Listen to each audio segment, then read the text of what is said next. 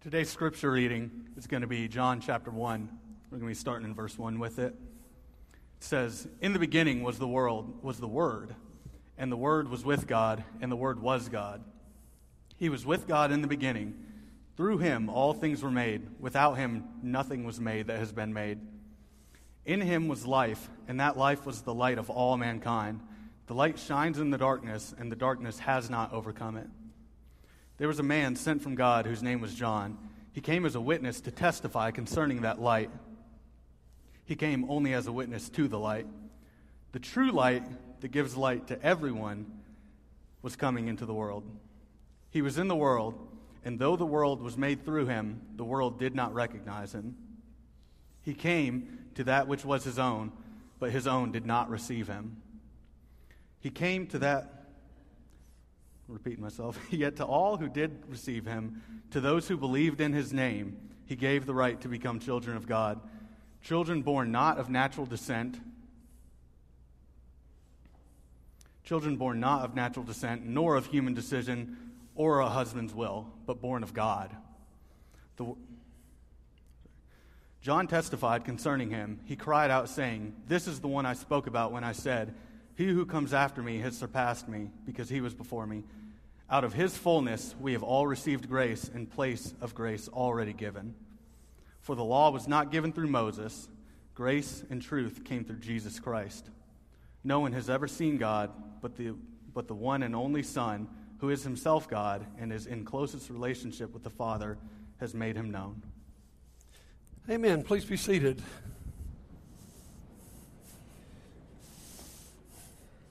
Wow, isn't it great to have our college students back? Give a hand and welcome them back. I hope you guys will find this a warm and loving church. Great job Dalton did around the Lord's Supper, and Zach did reading Scripture. I hope you'll find it as warm and loving as I am this morning. I've come to stage, and I have a cherry Pop-Tart up on this stage.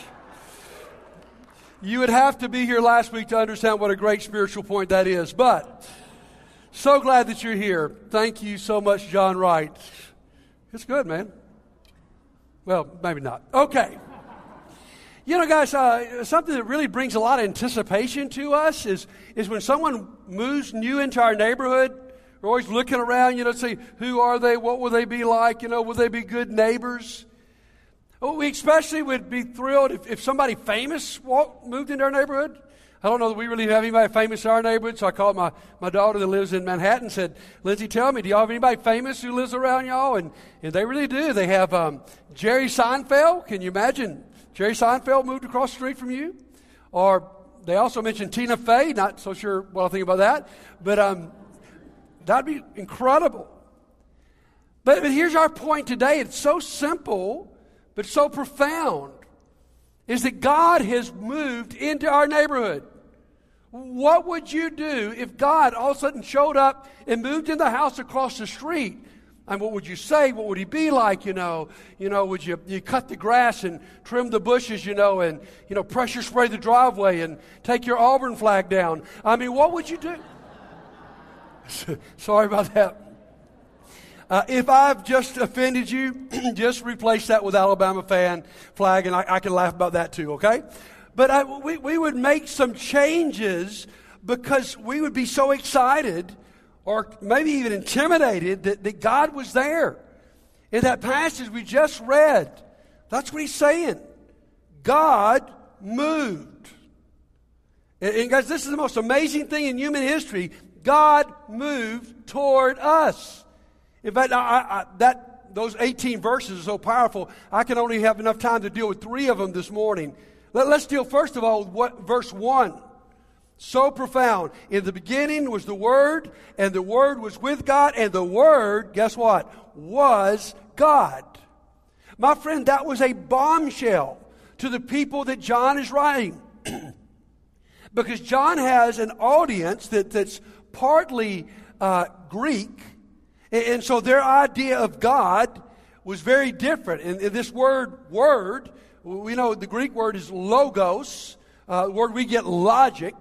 The Greek people believed that behind the whole universe, there was the logos, the reason, the reason that held it all together. That there was a logic behind it. The only problem was they could never figure out what that reason was.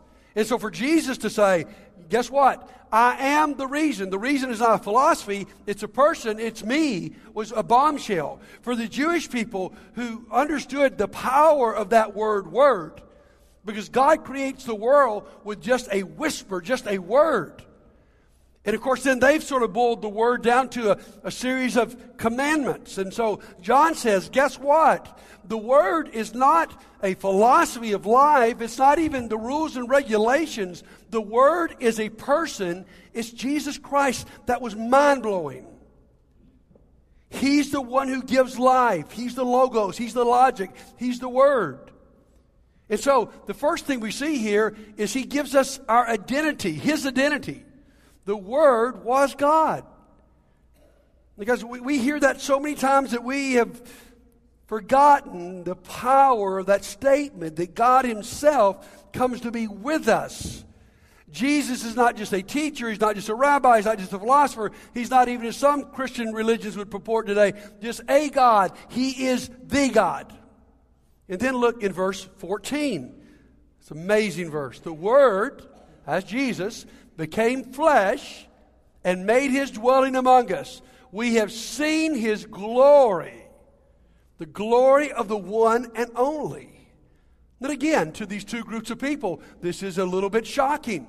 In the Greek mind, you had flesh and you had the spirit, and they were completely separate, so they can't imagine evil flesh and God the Spirit being together. And yet Jesus says, I come in the flesh.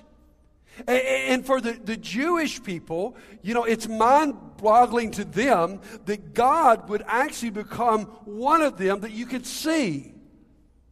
Because in the Old Testament, if you saw God, what happened? You died. And yet he said, we've seen him. We've seen him so powerfully. We've seen his glory.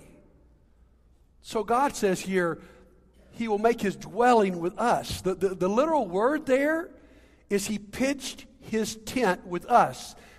Biblically, he built his tabernacle. Jesus is the tabernacle. He is the presence of God in our life.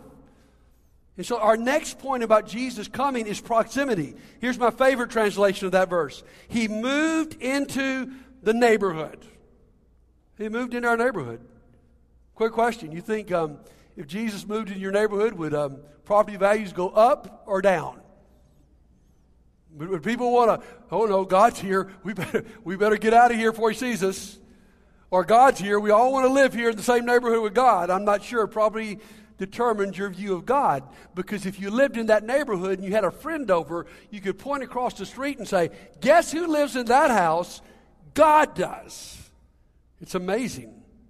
The Son of God became one of us. Because we have a God who has amazing movement. Old Testament, he's God above us. Gospels, he's God among us. You can see God walking down the street. In our day, he's God within us through the Holy Spirit. Because listen to me. To impact someone, you have to have proximity.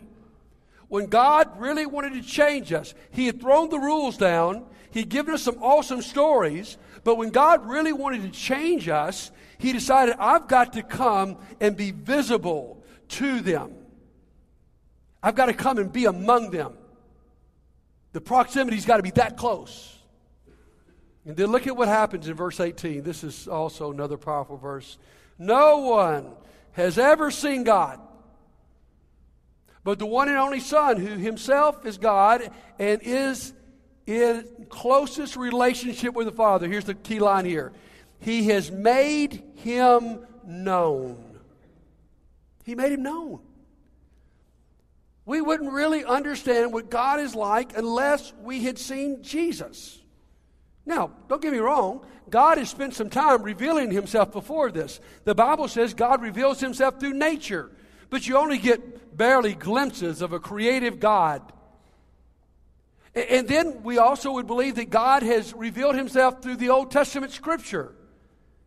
And yet, I don't know about you, but I'd have a little hard time with understanding what God's like, because on one page he seems so sweet and gracious. Next page, a Looks to me like he's obliterating some people. Next page, he doesn't seem to have any justice. Again, I'm not telling you it's not true. I believe every word of it's true. But what I'm telling you is I don't think I would have a complete picture of God until I saw Jesus. And so he brings, here's our third key word, he brings reality. And here's my favorite translation of this. Jesus has explained God. What's he like? You really want to know what God's like? In our day, we still have our doubts about God. Is he real? Is he mythical? My friends, God's a great teacher. And he brought the greatest visual aid in the history of teaching, which was Jesus Christ. And when you see him, you see the embodiment of God. But let me say this to you. If you're ever trying to interpret your Bible, or you're ever trying to interpret life, and you ever come up with something that is not like Jesus, what I've learned to do is I better step back and look at my interpretation again. Because he's the perfect picture of what God's like. When we look at Jesus, we figure out what makes God happy. We figure out what makes God sad, what makes God cry, what makes God angry. We see it in one package, and so he becomes real to us. So look at God's move. Let's review this. First of all, he's clearly identified as God. He moves in close to us in our neighborhood. And he makes God real. You know what, guys, whenever I run to someone and say, I love coming to church, or maybe you're a college student and, you're just sort of exploring this thing and go, I go to church, I do the right things, but God's just not very real to me. The first thing I'm going to tell you is you need to get in the Gospels. Because when you watch Jesus, God becomes real to you. And my friends, as we try to follow Jesus into our neighborhoods, the same things need to be true. We must know our identity. If you don't firmly know who you are as a child of God, and you go into that school trying to live for Jesus, they may influence you more than you influence them. You go in that dorm trying to represent Jesus, and some crazy things start happening, and before long, you're in the middle of it. You go in our neighborhoods, and you show up at a party, and maybe you start doing some things you shouldn't do. You've got to know your identity. But you've also got to be in proximity. You must come close enough to people so that they can see you and see what's going on. You can't impact people if you're not nearby. And then, here's our job, guys, is to make God real. Christianity, in some circles, doesn't have a good name today. A lot of people are afraid of us because all they've seen are the Christians screaming on TV or the Christians made fun of in the latest sitcom. And so, guys, sometimes when we go into our neighborhoods, the last thing we should use is a lot of words because they've heard that. What we need to do is live a life that says, you know what? There's something different about me. There's something different about the way I treat the neighbor who's got a different political view than me. I'm not the person ranting on Facebook. It's something different about the way I treat people who look different than me, who have different backgrounds than me. It's something different the way I treat the people that are impoverished. There's something different about the way I treat my spouse, the way I raise my children, that finally they say, what's going on here? I noticed something. I was talking to a brother this week who has a Jewish neighbor and said, his Jewish neighbor finally came to him. He said, I don't even know how he knew I was a Christian. But he came to him and said, you know what? You're so different than all the other Christians I've ever known. And it drew him. And guys, that's our challenge, is that this God who seems distant or mean becomes real to people. We get on their level. And so God makes the move, and now God makes it our move. And here's why I want to get really practical today. How do we make this move? Because in some ways, for us to represent God in a culture we live in, to me, it's just almost overwhelming. God, what do I do? How do I go about it? Where do I start? So it's almost like you ever just look in your garage and go, man, I need to clean my garage out. But where would I start? And so you just walk back in the house and don't start, right? Sometimes when it comes to us trying to touch our culture, it's about like our garage. We just shut the door and act like it's not there. And that's what I love about this call to obey the second commandment of Jesus, to love your neighbor. How do we do it? How do we make this move? Let me give you something to think about. Here's the way it happens if you're going to impact people. First of all, in your neighborhood, you're going to start off as a stranger. They don't know you. You don't know them. But somehow we got to make the move then past a stranger to be an acquaintance. We sort of know a little bit about each other, but don't really know each other. But then the ultimate goal is that we become a friend close enough that they trust us. That they think there is something different about us, even attractive, whether they agree with us or not. Now, I'm going to give you two really practical steps to make this shift today. The first step is between stranger and acquaintance is that you need to learn people's names, okay? I think it was Dale Carnegie years ago who said the sweetest word in human language to any person is their name. It means something when someone meets you and they remember your name. And so first thing is we're going to work to learn each other's names and learn the names of our neighbors. Now, if you're like me, I've already blown some of that. And so what I'm going to have to say is, you know what? I know I've met you before, and I know you've told me your name, but I'm just not very good with names. Could you help me out again? And then more than likely, they're going to say to you, you know, I forgot your name too. And then you begin to make that connection. But then when you see them in the neighborhood, you see them drive up, you go, hey, Bob, hey, June, you know their name. That's simple, guys. We can do that. And then the next point to shift is between being an acquaintance and becoming a friend, and that's to make a connection with them. Find something in common, something you can talk about, something that you can share in life. And so that's what I want us to work on today a little bit. How do we make that connection? And guys, I'm so thrilled to have so many college students with us today because nobody is blessed with a greater opportunity to do this than you guys. Because at no point in your life where you have more people your same age with common interests in the same location. That's why someone wrote that the college campus is the greatest mission field in America. I believe that. So I've asked Sarah Bragg. Sarah's one of my favorite of our college students. If she would come up here, and we want to get a little bit specific about how you start this, how you live in a dorm, you know, where there's so many people. And if you're hungry, we've got some cherry Pop-Tart up here for you. It's really awful, I promise you that. It makes me sick. Sarah, you've lived in the dorm out at Faulkner, and I know from just talking to you, you've had some high points and low points. That's okay, we all have. But if you were telling someone where to start, it's the beginning of a school year, a lot of new people on campus, where do you start in trying to learn names and connect with people? That's one of the hardest parts for me, definitely, is learning names, remembering where people are. But one of the things that I picked up my freshman year is just getting in step with people walking to class. So I'm a Bible major, so I have a lot of classes in the Bible building, and luckily that's like a hub for everyone at Faulkner's campus. And so just getting in step with them and asking people, hey, where are you headed? Or the best thing with girls is just compliment them, and that's always a good way to start a conversation and kind of find out about them a little bit. So just sort of walking alongside them, asking questions. That's a great. What are some other ways in the dormitory that you connect with people to become a good neighbor even there? Mm-hmm. Well, a big thing on campuses is laundry rooms. That's always a good place to meet people and talk to people. Besides the guys' dorms, they don't do laundry, okay? That's fair. So I guess lobbies is a good place just to hang out, do homework, and sometimes when I'm in public places doing homework, I'll ask God, is this a headphones in day or a headphones out day?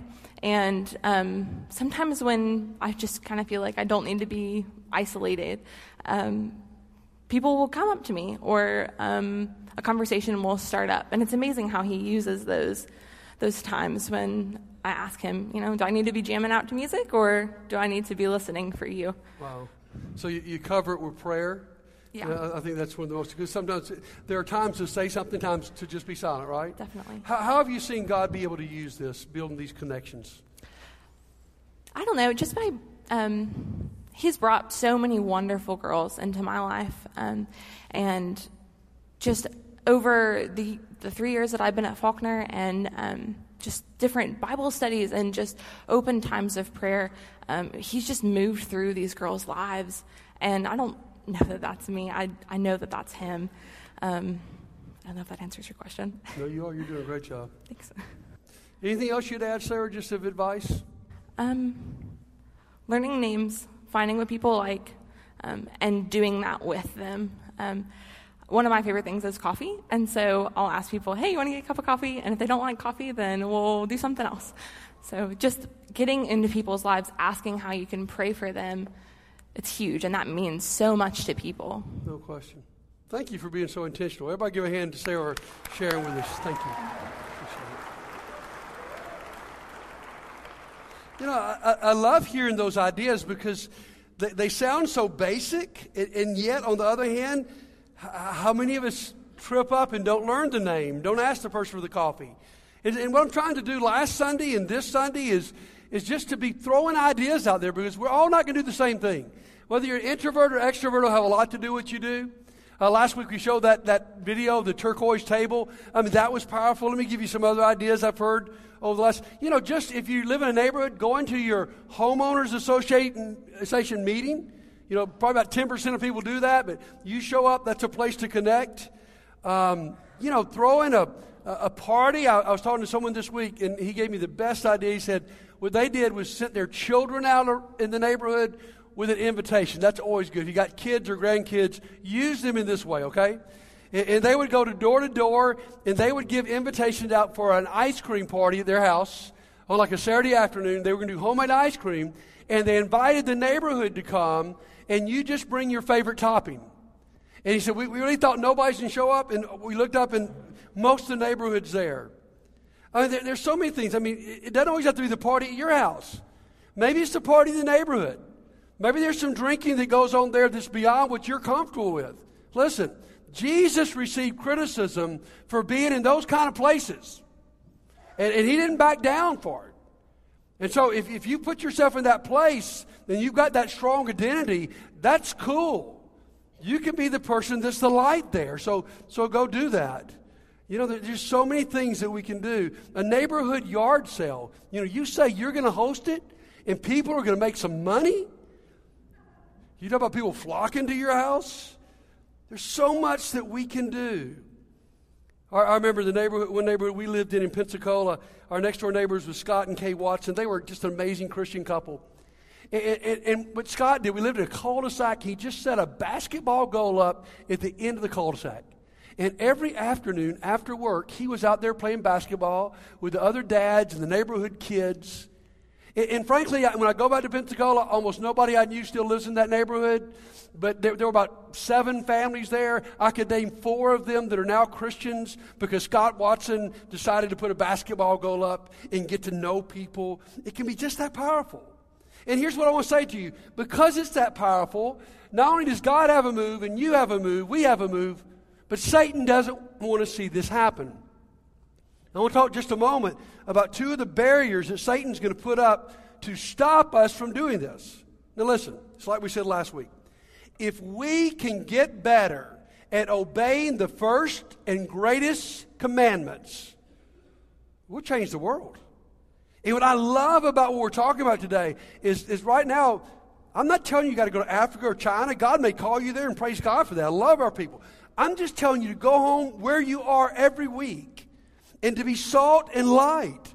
And here's what Satan wants to do. Satan wants to tell you can't do that. Here's how he's going to do it. Number one, he's going to bring up the time barrier, okay? He's just going to say, buddy, that sermon's nice, but here's the truth. I'm just way too what? Busy. Guys, we say that about everything. Too busy, too busy, too busy, too busy. I saw something in the newspaper the other day sort of convicted me about this. It says the average American spends 5 hours a day on their smartphone. And we say we're too busy?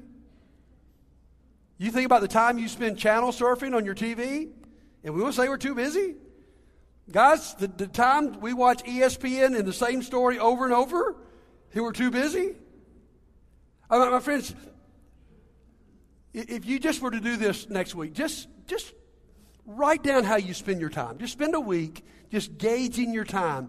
You're going to see some areas that you could cut to be out in your neighborhood. So you're not just flying into the garage, shutting the garage door down, cocooning in your house. You know, weather's starting to get better. Hopefully it's going to get a whole lot better. You can be out in your neighborhood. I love Sue Hegarty shared with us first service. You know what she's done in her neighborhood? She's just learned all the kids' birthdays, and she asked them what kind of birthday cake they want. Her husband, Wayne, just in his house, if he ever hears a lawnmower crank in his neighborhood, he just walks out and goes to their yard and says, "Can I help you?" Just simple things like this. But we've got to overcome this excuse that we've got that we're too busy, my friends. If we're too busy to obey the two greatest commandments, let's just be really honest here, guys. We're way too busy. I've given you two simple challenges the last 2 weeks. Challenge number 1 was to pray for your community, that you would love your city the way God loved it. Challenge number 2 was to just go prayer walk your neighborhood. Now, I don't know if you did that or not, and I'm not here to give you a guilt trip, but I am here to wake you up. Wake me up. If you've not done those two things, you are just simply way too busy or too distracted. Probably just too distracted. Because I don't know about you, honestly, most of the time I do what I want to do. If I really want to do something, I make time for it. And if you'll make time to love God and to love your neighbor as yourself, oh my goodness, no telling what God would do. And here's number 2. This may be the one Satan really pulls on us, is the fear factor. Man, we live in a scary world, and there's probably some scary people in my neighborhood, and if I get out there involved, you know, I may get into something deep I don't know how to handle. I may experience rejection in my dorm if I become that friendly person who reaches out. Guys, the Bible has actually a lot to say about that. 1 Peter chapter 3, these guys are undergoing persecution. How about scary? Their life's on the line. Listen to what Peter says, verse 13. Who is going to harm you if you're eager to do good? No, normally nobody's going to harm us. But even if you should suffer for what is right, you are blessed. Do not fear their threats. Do not be frightened. But in your hearts, revere Christ as Lord. Always be prepared to give an answer to everyone who asks you to give a reason for the hope that you have. But make sure you do this with generosity and respect, keeping a clear conscience so that those who speak maliciously against your good behavior in Christ may be ashamed of their slander. Wow. What does Peter say? Your life could be so powerful that people who said bad things about you when they first found out the Christian moved in the neighborhood, or I guarantee you they say bad things when the preacher moves in the neighborhood. Who wants a preacher as their neighbor? Not many, okay? I mean, they could say, you know what? You're a lot different than I expected you were. That's one of the best compliments a minister can get. You're a lot better than I expected. And he says that can happen in your neighborhood. That's what happened with the couple I mentioned a while ago. You know what? I've met a lot of Christians, and you're completely different.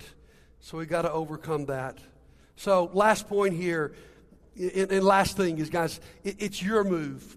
God's made the move. And God now says to us, you know what? As the Father has sent me, I am sending you. We serve a missional sent God. We're a missionally sent people. So guys, can this be more than just our latest message series? Can this truly be a shift in the way we do life? Now guys, I'm not telling you everybody in your neighborhood can come to Christ. Nobody in your neighborhood may come to Christ. Nobody in your dorm may. That's okay. You still obey Jesus' command to love people. But you never know. Many of you know my nephew Gare, who moved here, and his wife Serena. I love Serena's story. Serena grew up. She was born into a family. They weren't Christians. They were struggling financially. She's just a little girl. Her mom's pregnant with a second child. And they can't pay their bills. And so they throw a yard sale. And they throw this big yard sale out front. And they're selling the children's clothes, Serena's clothes, and the baby clothes. And there was a lady who came to the yard sale and saw what was going on and was observant and went home and got a check and wrote a check for the whole yard sale and gave it to him and said, keep your stuff, you need it. Because she saw there was a little girl whose clothes were being sold. A few weeks later, the same lady invited Serena's parents to church. They came. They surrendered their life to Jesus. Since that point, they've been missionaries to Venezuela, have just moved to a mission point out west in the Pacific coast. It started because somebody just walked up to a yard sale and said, something's not going on right here. We want to take care of you. And my friends, as we think about responding to Jesus, guys, the great motivation for us to move into the neighborhood today and do what we're talking about is because God first moved into our neighborhood. And you talk about dangerous, He ended up giving His life. And He calls us to lay our lives down for Him. So today, if you're ready to follow Jesus, come to this front. If you need the prayers of this church to go be who you need to be when you walk out of here, come ask for prayers. Do that right now while we stand and sing.